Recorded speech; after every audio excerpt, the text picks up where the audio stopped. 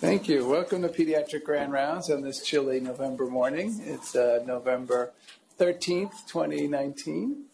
I'm glad to be back. I won't take very much time. We are in the midst of a busy winter holiday season. So next week we have our Susan Pullen will teach us about all of the acronyms that we might be curious about in behavioral health, and that's the start of our annual Chad Mini Fellowship Series, which will be behavioral health this year. So a nice session to start, about 5 in a row over the coming months to refresh our memories on an important child health topic. And we are heading into then after that, no grand rounds the last week of November for Thanksgiving already.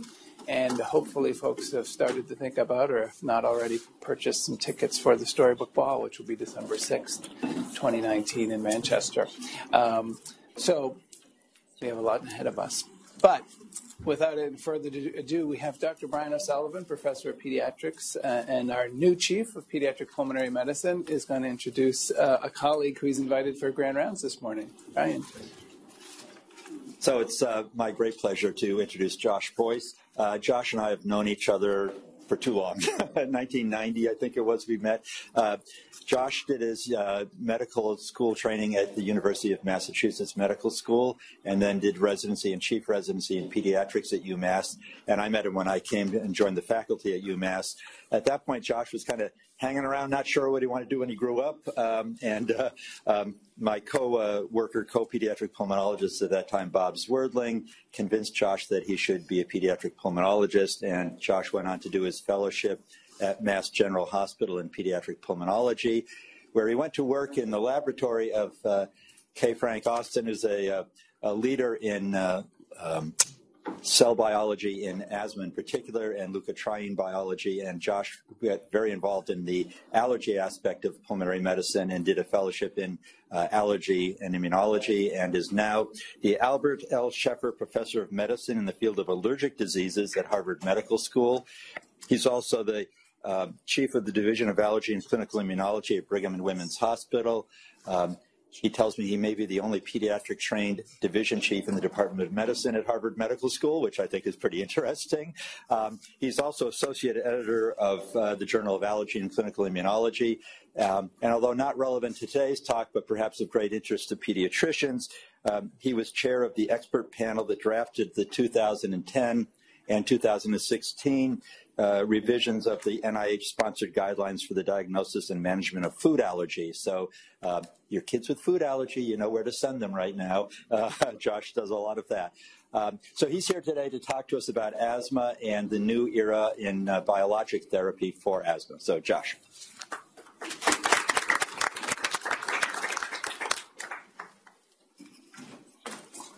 Good morning. Brian and I had an agreement that if he didn't say anything embarrassing about me, I wouldn't share anything embarrassing about him. So you fulfilled your part of it. So, well, thank you all for coming out and braving the weather. I was last year at Dartmouth 9 years ago when my daughter graduated from Dartmouth College, and it's just as beautiful and it's also just as cold as it was then. So Brian asked me to come talk to you all about the role of biologics in the treatment of asthma. And we've sort of entered an interesting point in our history here. I like to joke with the residents that I got involved with allergy and immunology because I wanted to understand the pathophysiology of asthma and I wanted to help develop treatments for asthma. And that was 27 years ago. And it took much longer than that for the field to arrive at a set of targeted drugs to treat asthma that are based on disease mechanism. Up until that point, we basically had souped-up inhaled steroids, souped-up beta agonists, which are basically compounds that you find in ground-up adrenal glands. So we were treating asthma with ground-up adrenal glands. So we now have some monoclonal antibodies to treat asthma, and this presents us with opportunities, particularly to treat the most severe end of the disease spectrum, but also with significant challenges. The challenges having to do with selection of patients most appropriate for these treatments. They're all exceedingly expensive treatments, and the issue of whether we can justify that expense for the patients that really should be on the drugs is an open question. And I think for pediatricians, and there are 2 biologics now available for treatment of children with asthma. For pediatricians, there'll be a deeper question of whether or not there are any ways to modify the natural history and trajectory of asthma, whether we can identify the kids at highest risk for severe disease and literally change the course of that with biologics. That's an open-ended question. Right now, we don't have any answers, but it's something I want you to think about as I go through today's presentation. So these are my potential conflicts of interest. There's one that is relevant, and I am on the advisory board of Sanofi Regeneron, which makes one of the biologics that I'll be talking about today. Okay, so I want to start with some very, very basic concepts. The definition of asthma. The definition of asthma really rests with classical physiology. And this is a very, very old definition that's decades old. Classical physiologists recognized that asthma was distinguished from other lung diseases by episodic, reversible intrathoracic airflow obstruction, something that you can demonstrate using spirometry and a beta agonist. And if you can demonstrate that, you've essentially made the diagnosis. You don't need any other fancy tools to diagnose asthma. In peds, though, there are some significant challenges, one of which is that many of our asthmatic children are too young to execute a spirometry. And another one is that even severely asthmatic children often revert to completely normal lung function when they're clinically well. So unless you happen to be seeing the child at a time when they are wheezing, their spirometry may be normal, and you may not be able to demonstrate reversibility. So pediatricians tend to rely on their eyes, their ears, and their instincts, and tend to often rely on empiric trials of medication to see if the kid got better, which is fine. Now, another physiologic feature of asthma is airways hyperresponsiveness. And this is defined as the tendency to bronchoconstrict at very low doses of inhaled smooth muscle active agonists, histamine, methacholine. These are drugs that would make every one of you wheeze if I gave you enough to breathe in. But in asthma, there's a shift in the dose-response curve so that they bronchoconstrict 2 standard deviations away from the norm. And that's not specific to asthma. You can develop airways hyperresponsiveness in a phenotypically normal host following an influenza virus infection, for example. In that case, it's transient. And you also see airways hyperresponsiveness in other lower airway diseases. But it's a very sensitive test for asthma. And both of these features suggest that there is an inherent twitchiness to the airway smooth muscle. And actually, up until about 35 years ago, the prevailing view of asthma, at least in the pulmonary community, was that it was principally a disease of airway smooth muscle dysfunction, spastic airways. And then along came the immunologists who got involved in the late 80s and early 90s. This happened because flexible fiber optic bronchoscopy became available as a research tool. And suddenly, we started to see an influx in the literature of reports that asthma was actually an inflammatory disease, and that everybody with asthma, even mild asthmatics, had persistent bronchial wall inflammation. So maybe asthma is actually an inflammatory disease where the airway smooth muscle dysfunction is a secondary feature of the inflammation. Now, another immunologic feature that is common in asthma is atopy, the presence of allergen-specific IgE. Atopy is a hugely important risk factor for the development of asthma in children, and about 80% of school-age kids with asthma have at least one positive skin test. That number drops in adults to about 55 to 60%, largely because there are many adult-onset asthmatics who have zero evidence for atopy, which tells you right away this is more than one disease. It's a heterogeneous process. It's a clinical syndrome. We'll talk more about that in a minute.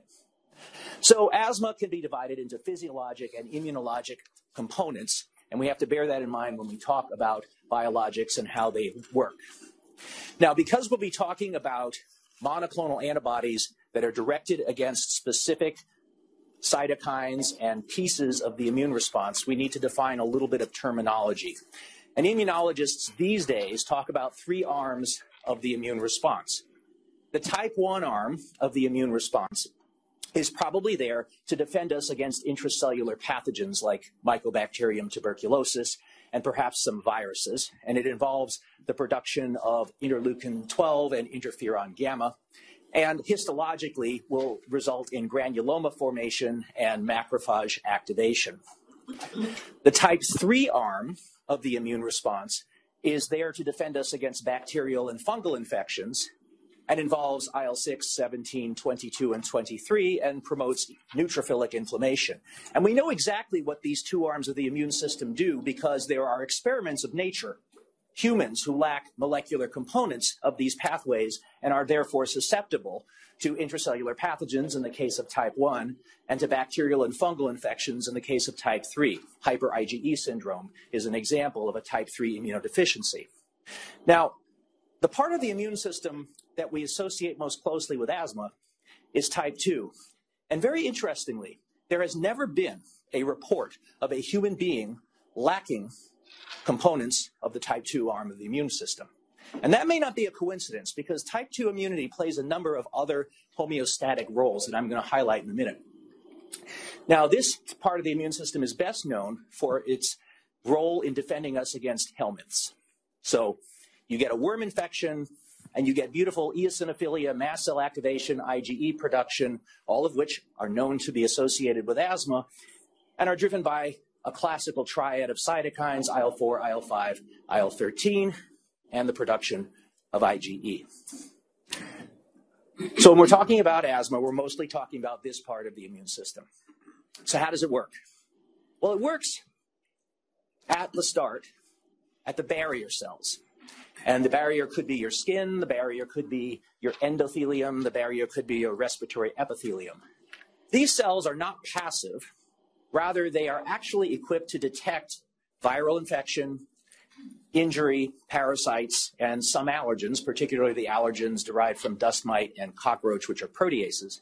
Those will injure or activate the epithelium to produce a set of cytokines, thymic stromal lymphopoietin, or TSLP, IL-25, IL-33. These are all part of the first response to insults that perturb the barrier. And these cytokines can act directly on effector cells that are resident to the tissue.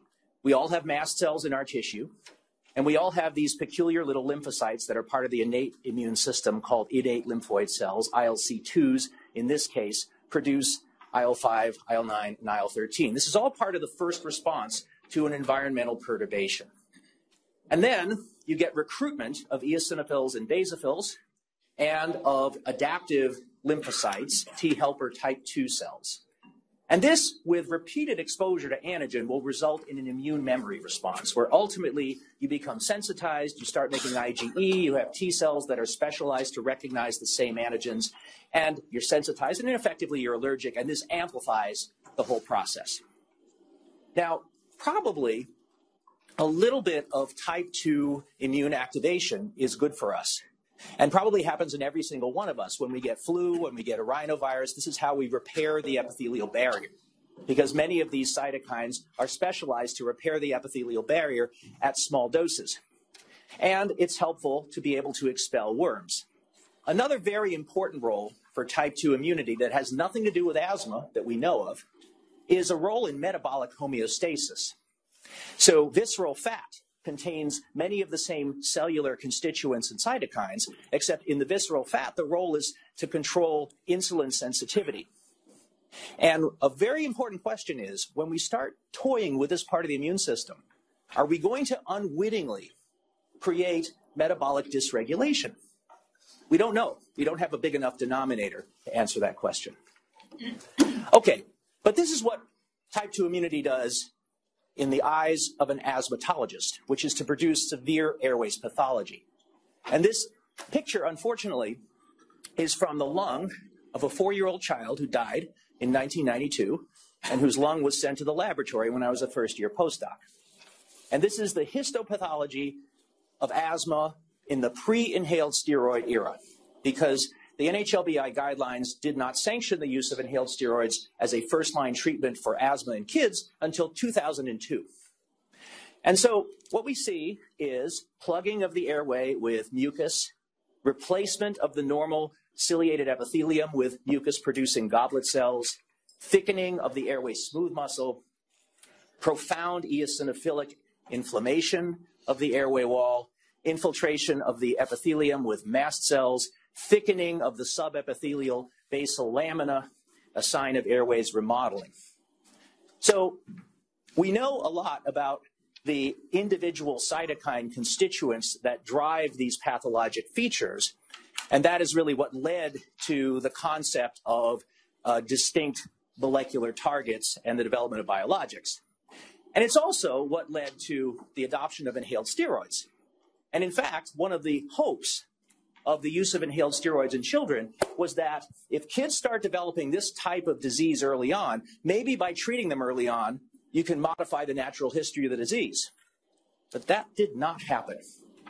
So this is from one of two equally disappointing papers that were sufficiently disappointing to be published in the New England Journal of Medicine. And they essentially asked the same question, which was, if you know the at-risk population, in this case, infants and toddlers who had wheezed once or twice and who had atopic dermatitis or a family history of asthma, you know that's the high-risk population. If you start them on inhaled steroids when they're little tots, will you prevent the development of persistent asthma? And as pediatricians, we all know that when you see wheezy tots, they're usually fine in between their wheezing episodes. They have no symptoms except when they get a cold. But then if you look at those kids at age 5, 6, or 7, if they still got asthma, they're going to start developing persistent symptoms: cough, chest tightness, periodic use of albuterol. And what we're looking at here on the y-axis is the proportion of episode-free days of this cohort of wheezy tots who were either randomized to receive fluticasone, which is the blue line, at 100 micrograms twice daily, or placebo, which is the red line. And you can see that in the 2 years of drug versus placebo, the placebo group clearly has a downward trend in episode-free days. So they're more symptomatic as they age. The fluticasone group is completely stable. They have almost no symptoms. But then, after 24 months, they're taken off of their inhalers, and what happens? The fluticasone group reverts to exactly the same level of symptomatic control as the placebo group. Ergo, inhaled steroids control symptoms, but they do not alter the natural history of this disease. And this has been reproduced in spades. Okay, so what can we use to identify the at-risk population? This is a schematic from a very old review article from Pediatrics in 2002. And this came from the initial results of the Children's Respiratory Health Study from Tucson, Arizona. And this is one of the largest and most successful and longest ongoing cohort studies looking at risk factors for asthma in children. And the Tucson cohort recognized in one of their initial landmark papers in the New England Journal in 1994 that about 50% of this birth cohort had wheezed at least once by age 6. And that many of them wheezed once, twice, or 3 times during infancy, but they didn't wheeze again after the age of 3. And they called those early transient wheezers, probably not asthma as we understand it. But then they started to pick up these other phenotypically distinct groups that had more persistent wheezing, and the strongest group of persistent wheezers, and the one that persisted out into adulthood, I don't know why this pointer's not working, but anyway, the ones that persisted out into adulthood were the kids who had positive skin tests. And this, again, is a very reproducible finding. Many studies have shown that the presence of a positive skin test, allergen-specific IgE, is a super strong marker of the at-risk population who, when they wheeze in infancy, are probably still going to be wheezing at age 6 or 8 or 10. So IgE must be pretty important. So what does IgE do? Hopefully you all know something about what IgE does. The allergist view of IgE is that it's a molecule that binds to a high-affinity receptor on mast cells and basophils, and that when allergen comes along, the IgE receptor is cross-linked. There is an explosive release of mediators that promote bronchoconstriction and edema, and then there is a secondary phase in which the mast cells generate a number of cytokines and chemokines, and you get a classical allergen-induced early response, allergen-induced late phase response, which can all be blamed on this molecule and these effector cells. So it stood to reason that if IgE was an important risk factor for asthma, and that IgE-dependent effector cells were important in asthma, then maybe a way of treating asthma would be to develop an anti-IgE.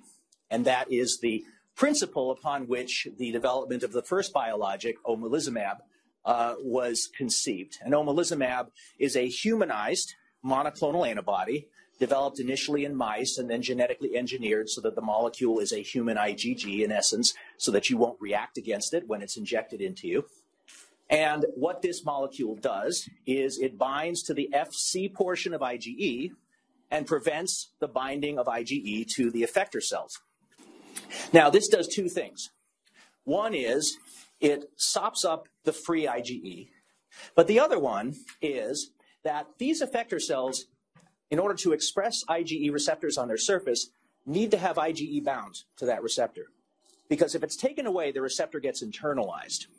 So effectively what you're doing by sopping up the free IgE is you're making the IgE receptor disappear from the cell surface, thus making the cells less sensitive. And that'll become important in a minute.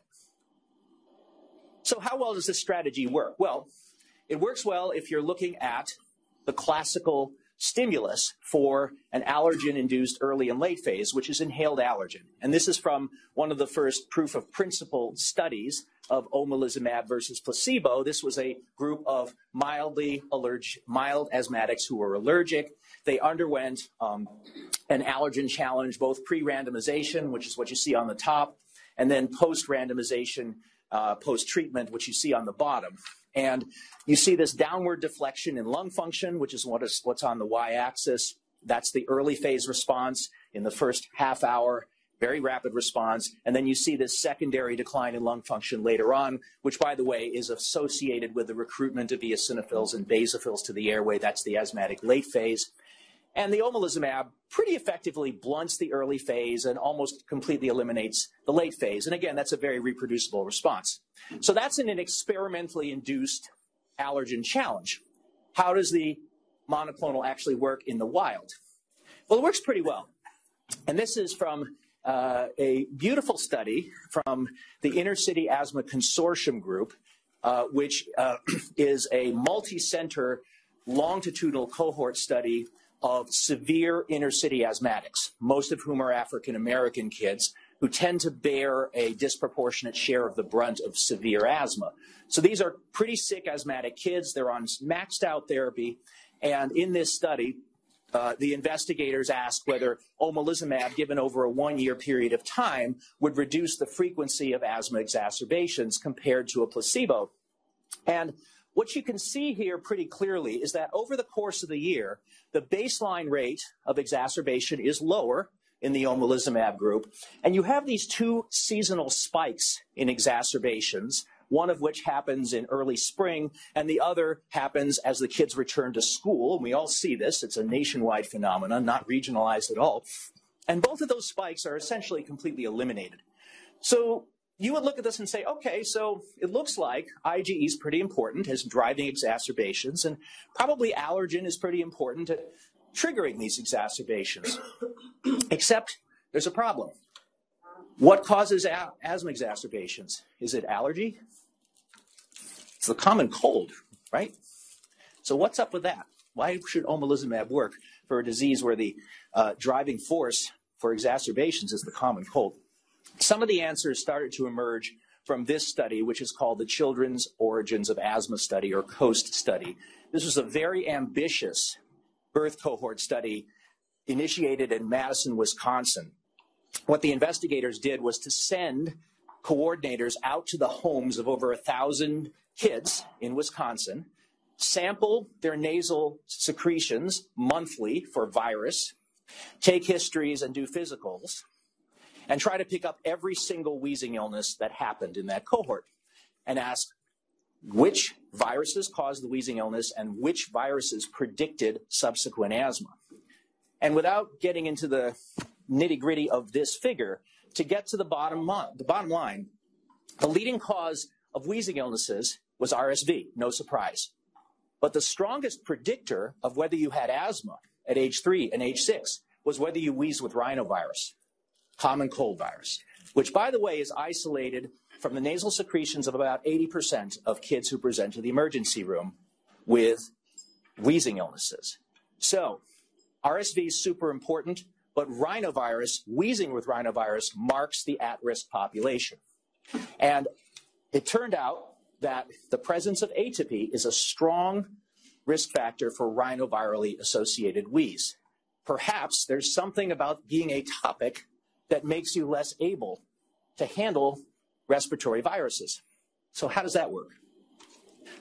So this is data from a fascinating paper that came out almost a decade ago from Michelle Gill, who's a PD infectious disease person at UT Southwestern. And she was interested in the viral induction of asthma exacerbations and how that related to the innate immune response. So we all have this population of cells in our circulation called plasmacytoid dendritic cells. And they are the most potent source of type 1 interferons, alpha and beta. These are very important antiviral proteins. And the plasmacytoid dendritic cell has an innate antiviral response, doesn't require previous recognition of the virus. It turns out plasmacytoid dendritic cells have just as much IgE receptor as a basophil or a mast cell. And in this study, in the upper left, Michelle showed by flow cytometry that if you have asthma, your plasmacytoid dendritic cells express higher levels of Fc epsilon than if you are a non-asthmatic control. More importantly, the level of Fc epsilon expression here on the x-axis is inversely related to the amount of interferon these cells can produce when they're challenged with influenza A or B, ex vivo. And importantly, the exact same relationship holds for free serum IgE levels. The higher the IgE, the less able the cells are to make interferons. This gets back to the issue of IgE regulating the IgE receptor. So simple occupancy of the IgE receptor on these cells suppresses the antiviral immune response. Well, so how does omalizumab actually work? To come back to the Intercity Asthma Consortium study, these investigators cleverly banked every biological sample they could think of in the freezer, not knowing what experiment they were going to come back to do with them. And what they did after Michelle Gill's paper came out is they thawed the mononuclear cells, stimulated them ex vivo with rhinovirus, and looked at interferon alpha production. And they compared the interferon alpha produced by kids who had not had an exacerbation during the run-in phase of the study and kids who had had exacerbations during the run-in phase of the study, and showed that the kids who had exacerbated during the run-in phase made only about 50% of the interferon as the kids who had not exacerbated. And then they looked again after the 1 year of treatment.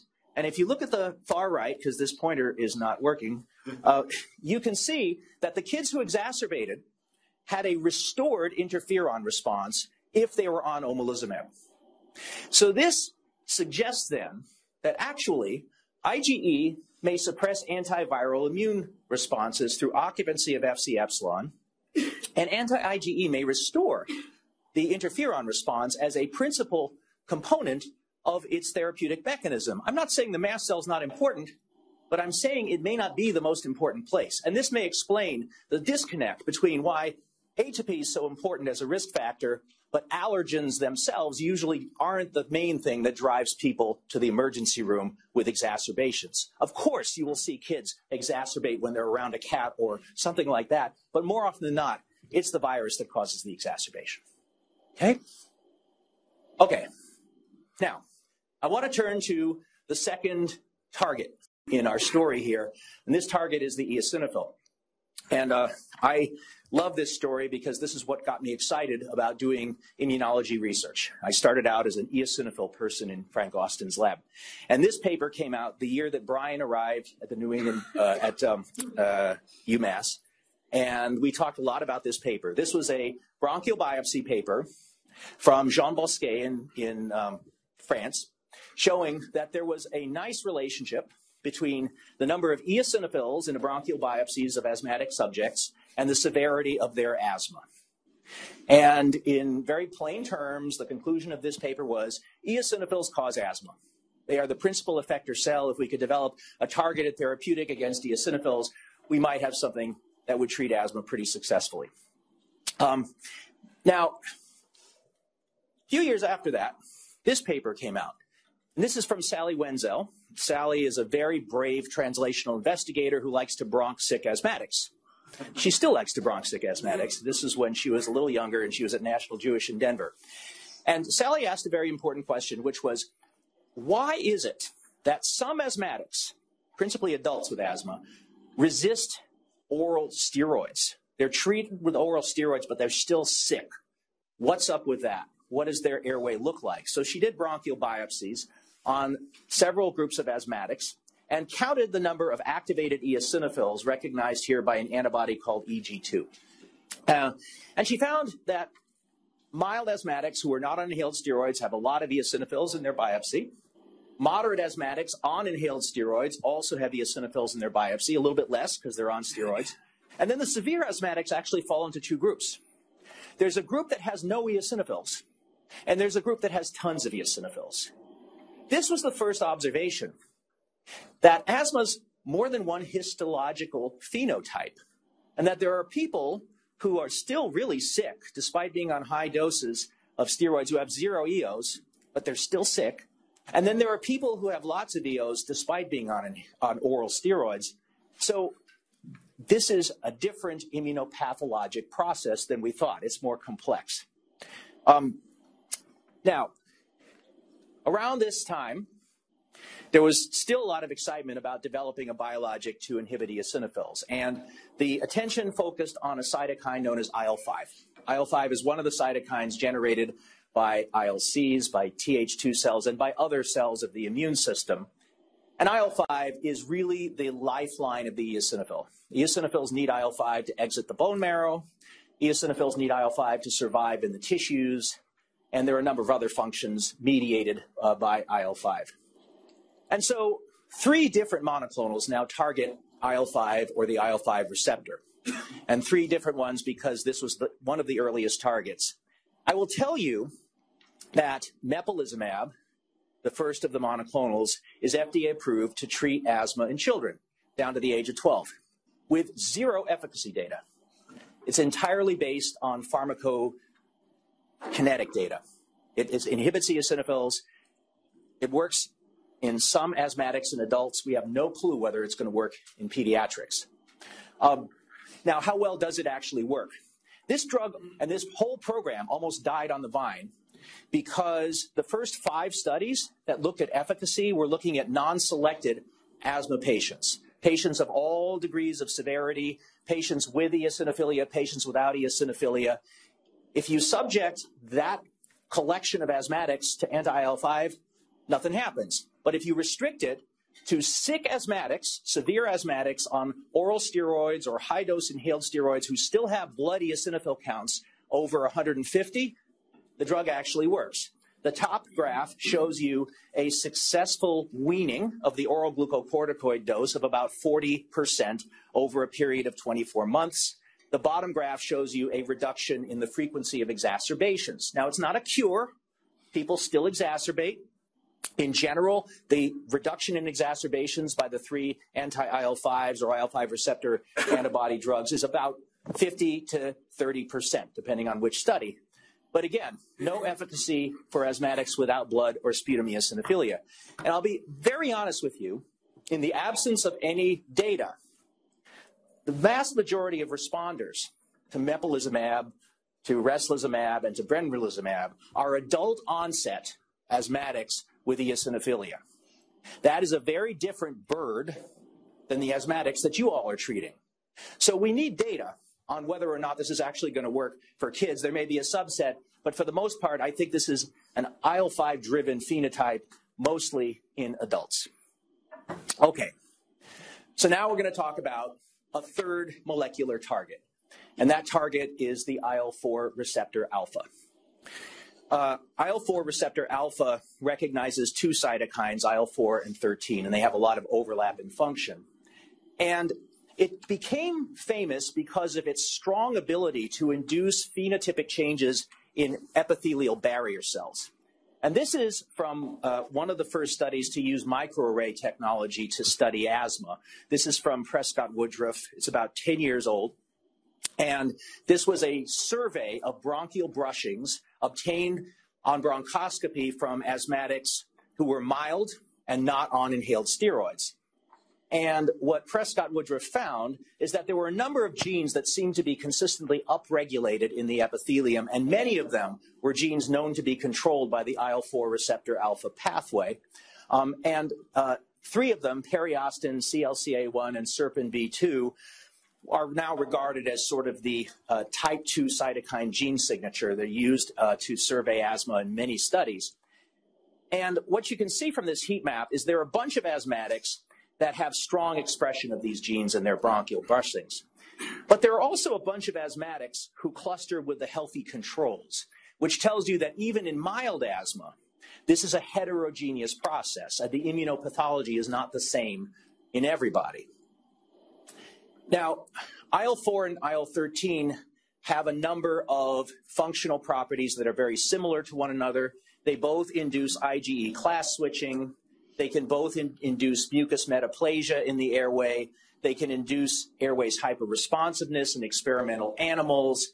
There's a whole range of very important functions for these cytokines. And it took industry a while to figure out exactly how to tackle this problem because blocking IL-4 didn't work, blocking IL-13 didn't work. But when you start to block the IL-4 receptor alpha, which is shared between these two heterodimeric receptors, one of which recognizes only IL-4 and the other of which recognizes both IL-4 and IL-13, then you have the potential to eliminate the entire pathway. And so that is the principle behind dupilumab. Dupilumab is an anti-IL-4 receptor alpha drug. Dupilumab was first approved for treatment of atopic dermatitis, severe atopic dermatitis in adults. It's now approved down to age 14. It's also approved to treat asthma, and it's approved to treat nasal polyps, and it's very likely to get approval shortly to treat eosinophilic esophagitis. So essentially every type 2 associated disease is going to have an indication for this monoclonal antibody. So why is that? It's because this pathway is essentially generically important across all of these diseases. This is from one of the asthma studies. The top graph is the reduction in oral glucocorticoids. These were sick adult asthmatics on oral steroids, and over a period of 24 weeks, they reduced their oral steroid burden by about 80% on dupilumab and by about 60% in placebo, which tells you if you pay careful attention to your patients and they are on the placebo arm, they're going to do better than if you didn't pay attention to them. And on the bottom, you see this big increase in FEV1, which is kind of a shock because none of these biologics actually touch the FEV1 except this one. And there are a number of biomarkers that are associated with IL-4 receptor alpha signaling in the airway, exhaled nitric oxide being one, serum eotaxin, which is an eosinophil-specific chemokine, being another. It reduces IgE. Very importantly, it reduces exacerbation frequency by 60 to 70%. So it's a pretty good hit. Now, this molecule is currently under clinical trials in children down to the age of 2 for atopic dermatitis. So we should have some information, hopefully within the next couple of years, about its efficacy, not only for atopic dermatitis, but for subsequent development of wheeze and other phenomena associated with early life atopy. But, important caveat, again, like mepolizumab, zero response for patients who don't have blood eosinophilia. So we have another drug, super expensive, that works for a subset of asthmatics, but not all asthmatics.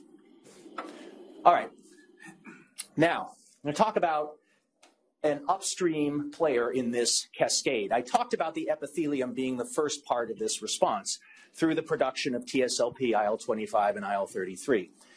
TSLP has a number of interesting targets. It's important for the development of an adaptive allergic immune response through priming of dendritic cells. It also is a direct activator of mast cells, promotes their survival, activates ILC2s. There's a monoclonal anti-TSLP antibody, tezepelumab, which has now been subjected to several clinical trials, most of them quite positive. This data comes from a dose-ranging study, which looked at, on the top graph, annualized rate of asthma exacerbations in adults, again, with severe glucocorticoid-dependent asthma. But what I want to point out about this study is, unlike the IL-4 receptor alpha story and the anti-IL-5 story, this drug seemed to work even in patients that didn't have blood eosinophilia, even in patients that didn't have high exhaled nitric oxide, even in patients that didn't have allergen-specific IgE, which I think means that when you start to pick off parts of an immune pathway that are proximal, you're more likely to pick off other downstream pathways than the type 2 pathway. And for that reason, this drug is currently being fast-tracked at the FDA specifically to treat severe asthma that doesn't have that high type 2 signature. And we'll see what happens with that. All right, so circling back now to the mast cell. Told you early on that IgE-dependent mast cell activation certainly happens in asthma, but it's not the whole story, and it may be only a minor part of the story, but that doesn't mean the mast cell isn't important. And this is data on the left from that Sally Wenzel paper where she did biopsies on people with bad asthma who did and did not have eosinophilia. And one of the parameters that she collected was BAL fluid to measure tryptase. Tryptase is an enzyme that mast cells leak out when they're activated. And interestingly, in severe asthmatics, the BAL fluid tryptases tend to run high. And it doesn't matter whether you have eosinophilia or not. The mast cells are just leaky. It's an asthma thing, not an allergy thing. And actually, these are just steady state measurements. There's no allergen challenge at all. The data over here on your right is from a group in Leicester in the United Kingdom who recognized that in asthma, you have a mast cell accumulation in the airway smooth muscle bundles of the airway, which is a very, very unusual place for mast cells to reside. And they found that there's actually a dose relationship. The more mast cells you have in your airway smooth muscle bundle, the sicker you are, the worse your disease is, and the more sensitive the airways are to methacholine. And this occurs irrespectively of whether there is atopy or not atopy. This is a mast cell asthma thing, not an atopy thing. So is there a way to target mast cells? At the moment, there are no biologics to target mast cells, but there are receptor tyrosine kinase inhibitors. And some of these inhibitors have been around for a very, very long time, used in the treatment of gastrointestinal stromal tumors and chronic myeloid leukemias. They're actually quite well tolerated. And they target KIT, which is a tyrosine kinase that is necessary for mast cells to develop and survive in the tissues. And that led to a proof of concept study known as the KIT in asthma study that was published a couple of years ago. And my group participated in this study along with Elliot Israel's group in pulmonary at Brigham. And the principal outcome in this study, and these were all sick adult asthmatics without regard to whether they had eosinophilia or atopy or anything. It's just all comers with bad disease who were maxed out on oral steroids, high-dose inhaled steroids, long-acting beta agonists, but still had poor asthma control and lousy lung function. And the primary outcome was a change in methylcholine PC20 over a 6-month period.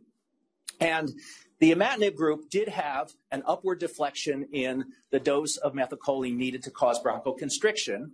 They also had a modest but significant improvement in their lung function, which was a surprise because these folks mostly had irreversible airflow obstruction when they were enrolled. There was a reduction in the serum tryptase, indicative that the imatinib had hit its target, the mast cell.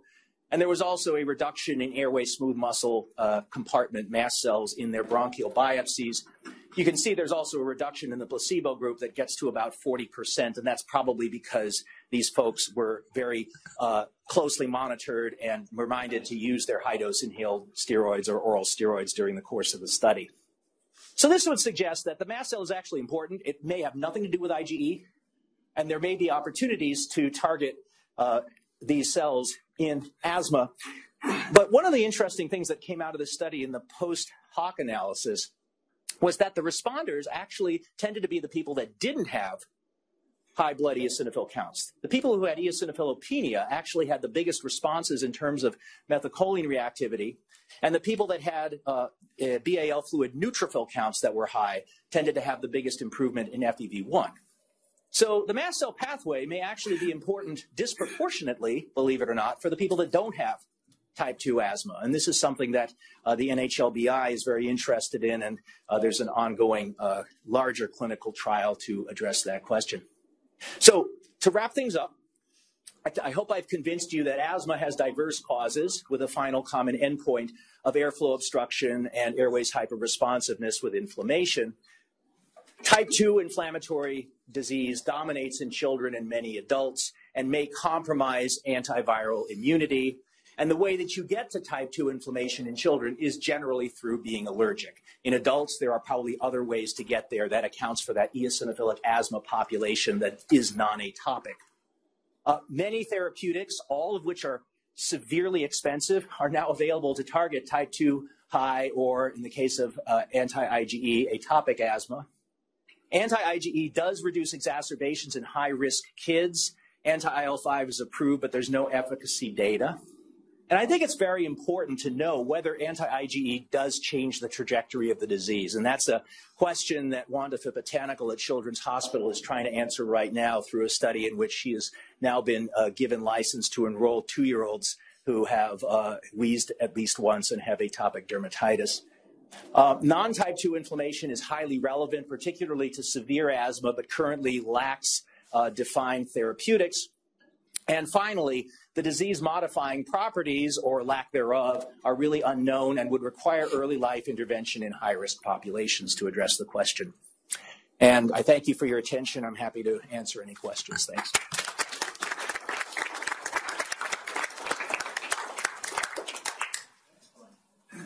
Question? Yes. Dr. Rizicki, this is going to sound naive, and I admit that status. You've focused in on sort of single hit type therapeutics. Has anybody tried combining all of these very expensive drugs and clearing the board? The answer is no, although that's probably the right question to ask. As an example, we know that IL-4 and IL-5 work hand in hand in the immune system. When you give anti-IL-5, you drop the eosinophil count to almost 0, and the eosinophils in the tissue decrease. When you give dupilumab, the eosinophil count actually spikes, and frequently it goes up into the thousands. Now, many of those folks are perfectly clinically well with their eosinophil counts in the thousands, but one can't help but think that if you gave them IL-4 and IL-5, you'd eliminate the eosinophilia, and you'd probably get an additional increment in improvement. But nobody will do that study until these drugs get cheaper, if that ever happens. Well, when you start one of these medicines, and particularly the omalizumab in children, which is what we have the greatest experience is, how do you know when to stop or if you can stop? You don't follow the IgE after you started it. So is there an end point? Yeah. So as best we can tell, none of these drugs to date have been shown to have any long-lasting benefit. Once you stop the drug, you generally return to square one. And that's pretty much been my experience. And again, speaking here strictly anecdotally, there have been a handful of kids, particularly boys with bad asthma, that have benefited from omalizumab and that I've been able to take off once they get through puberty, because as you know, some of those kids actually get better spontaneously anyway. So maybe there's a bridge to puberty for some of these kids. But so far, at least for the age group that we are enabled to use these drugs, it does not look like any of them produce the benefit that lasts beyond the treatment period. Dr. College, Don. Are any of these drugs useful in urticarial illnesses and angioedema without asthma? Yeah, omalizumab is spectacular, actually, for urticaria, and it's FDA approved to treat idiopathic urticaria. And it often works after the first injection. And what are the implications of that for the underlying pathophysiology? Yeah, so there I think you have a very clear-cut likely role for the IgE receptor-bearing effector cells, the mast cells and the basophils.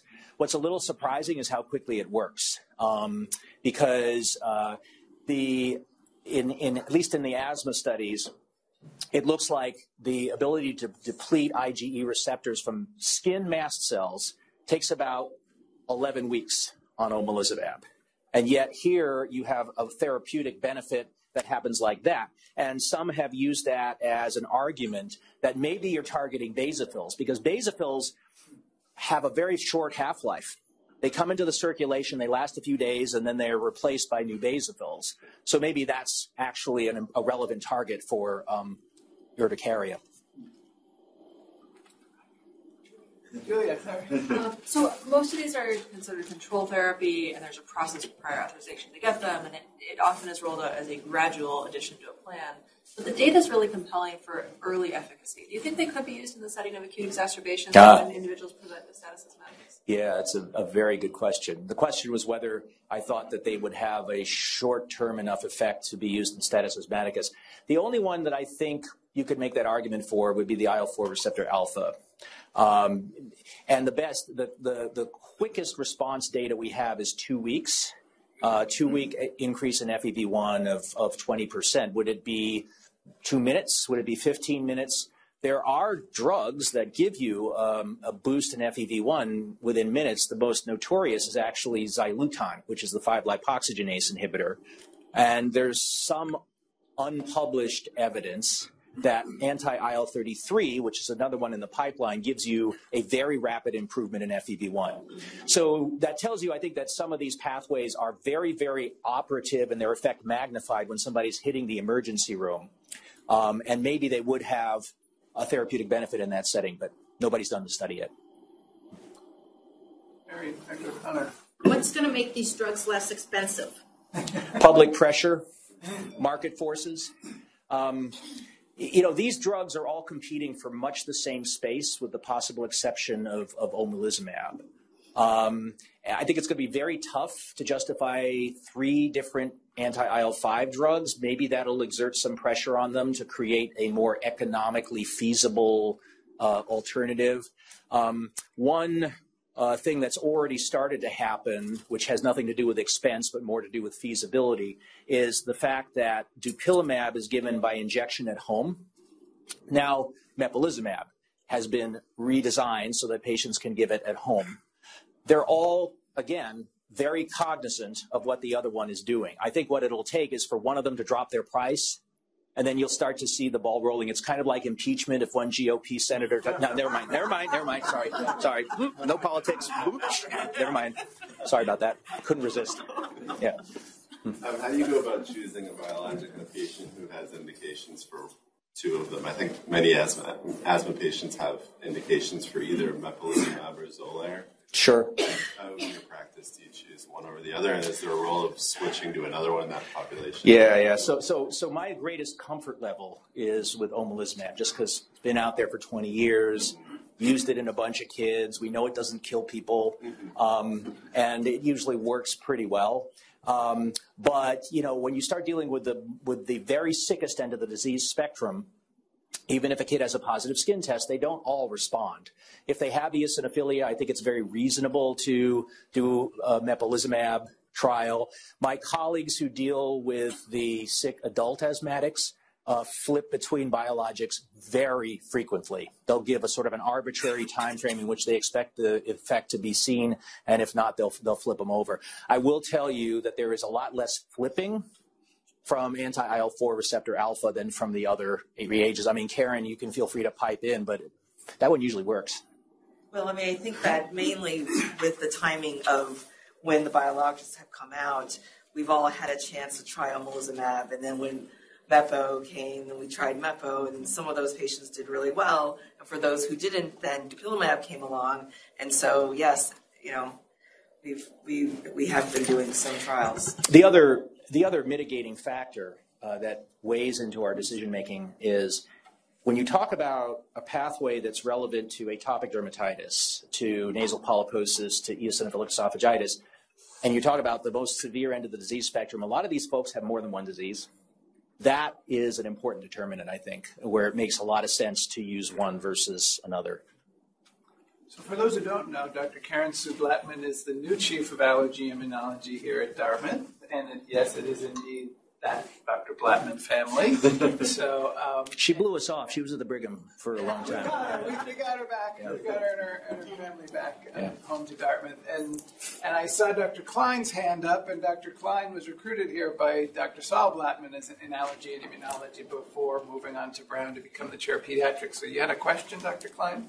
Thank you. Yes, thank you for making some clarity in that mediator soup. It's excellent to see that. So if we asked about side effects of the anti-IgEs, particularly the later onset anaphylactic type reactions, what's your understanding of the mediators that are involved there? What's happening there? And most of the anaphylaxis reported for omalizumab happens in the first 4 doses. So it doesn't look like it's mediated by a sensitization phenomenon. There's some evidence that that there may be complexes that can cross-link the IgE receptor, but the truth is that nobody has a clue. It doesn't look like it's an excipient reaction, and to some extent, we see this with the other drugs as well, although omalizumab seems to be the one where there's the highest frequency, maybe because of the nature of the population you're treating. These are people who have primed mast cells and basophils with a lot of IgE. Yeah. Well, I will echo Dr. Klein's comment. Thank you for making some clarity of the immunomodulator soup and catching us up to date on the state of the art in an important disease for our pediatric population. Thanks again. Thank you. Thanks.